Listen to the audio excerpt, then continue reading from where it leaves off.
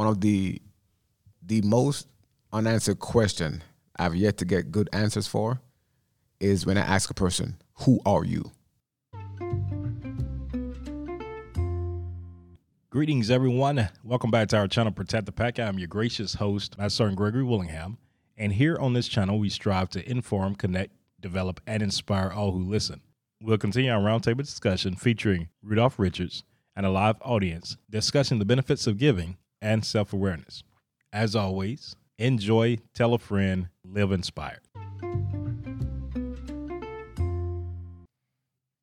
The world has been here since the last 5,000 years of recorded history. That's just recorded history. But I think I read some the other day, it's been like 30 million years, between 30 to 40 million years of existence in life. Like, that's how big nature is, and it's still here.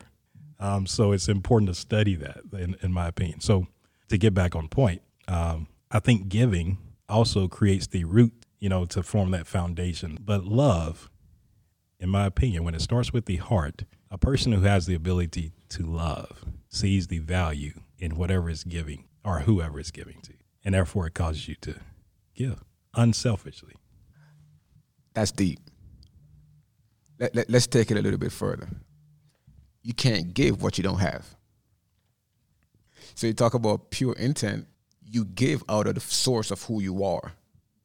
And so, man, when I see, a lot of, corporations or leaders doing things, within 5 minutes of observing that person, I can tell you exactly where the intent is, what the intent is and where the heart is.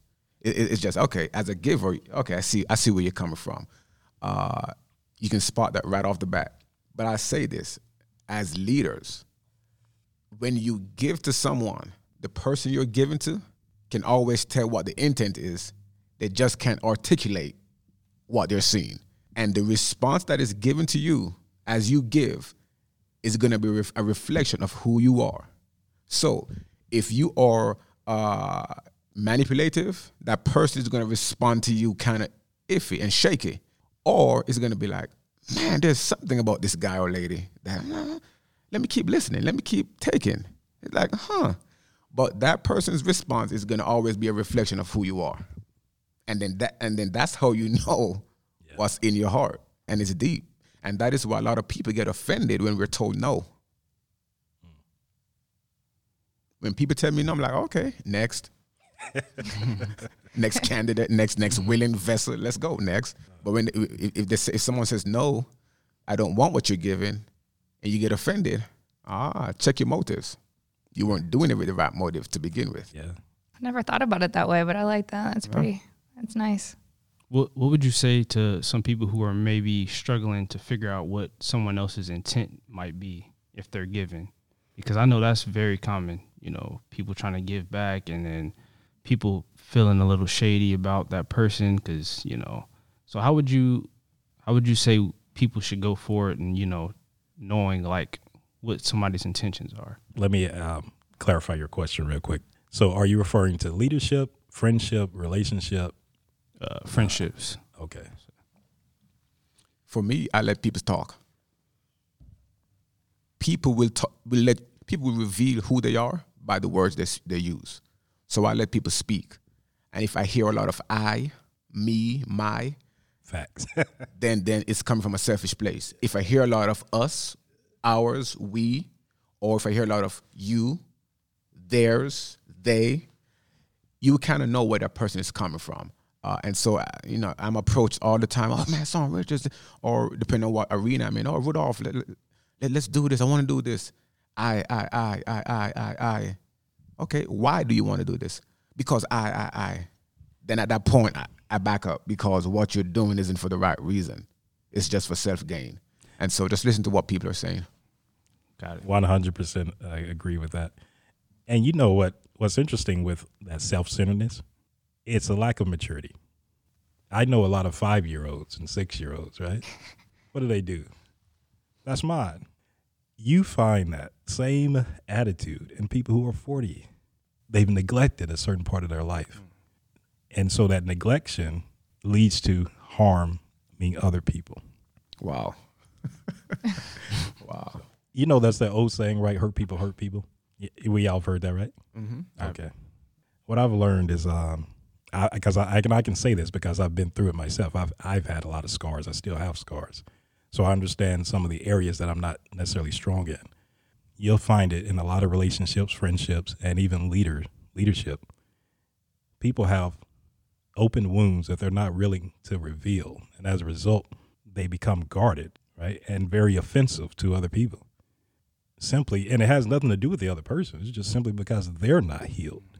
Mm-hmm. And so that's why I think that leadership, it's not just leadership, it is life. That's why I think the person who is fulfilled in life has to first come to the self-realization of who they are. And whatever their experiences have taught them, whatever the issues are, how do I help heal the wound? Or how do I find the right people that will help lead me to that place?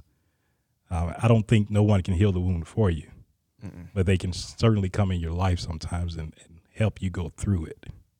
I agree. Show you the direction to go in. You know, man, you hit it spot on. One of the most unanswered question I've yet to get good answers for is when I ask a person, who are you? Who is first name, last name? It brings you to a place of vulnerability because you haven't taken the time to really become self-aware. And talking about people, guarding their wounds and, hiding their hurts, it's rooted in self-awareness. And as a person in this grand scheme of life, if you can know who you are, you can know how to navigate life. You can know exactly how you're going to contribute to life and how you're going to contribute to others. But it starts with knowing who you are. And it's a place of vulnerability. Because when you hold that mirror up to you and you're like, man, I got to grow in a lot of areas. It's like, it's painful, but it's good growth if you engage the process.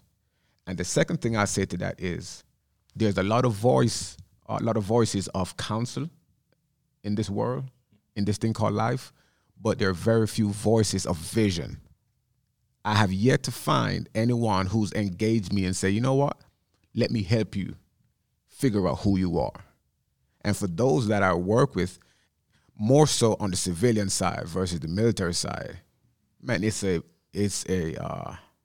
vigorous process in figuring out who you are. But at the end of it, man, you see people grow and become just giants and eagles, and they soar to new heights and they take other people with them. But figure out who you are and get connected to someone who has a voice of vision, who can see potential in you, who can see, man, look, if you stay on this path, this is where you're going. And I won't go into too much details, but we have Rashad Thomas, Anna Huerta, and Christopher Gonzalez in the audience with us. And I remember clearly the first time I met each person. I don't know if they remember the conversation, but I remember. And I refuse to take my feet off the gas in helping them realize who they're going to become. And as long as we're connected, I got 6 more months here. My goal is to help you guys, is to be a voice of vision in your lives. Can I just say something? Absolutely. Nope. The last couple of days, I'm going through my own stuff in life, but I learned about an author. She also does a lot of different TED Talks and documentaries on Netflix. Her name is Brené Brown. Yes. Have you guys heard of her? A lot of people love her. I don't know how I have never heard of her, but I just found out about her, and I already started watching her documentaries, and I just bought one of her books. But she talks about the power of vulnerability, and she goes in to different talks about shame because she spent her entire life so far, learning about how to cope basically with all of that stuff and just how to live life. So I think that those things, those are really good ways to to learn how to deal with different things that you're going through in your life. So I just wanted to say that. So with the information that you've came across, how is it helping? Well, I really honestly haven't dug super deep into it yet, but I personally when when I'm listening to her, because I literally just started watching her last night on Netflix, one of her documentaries.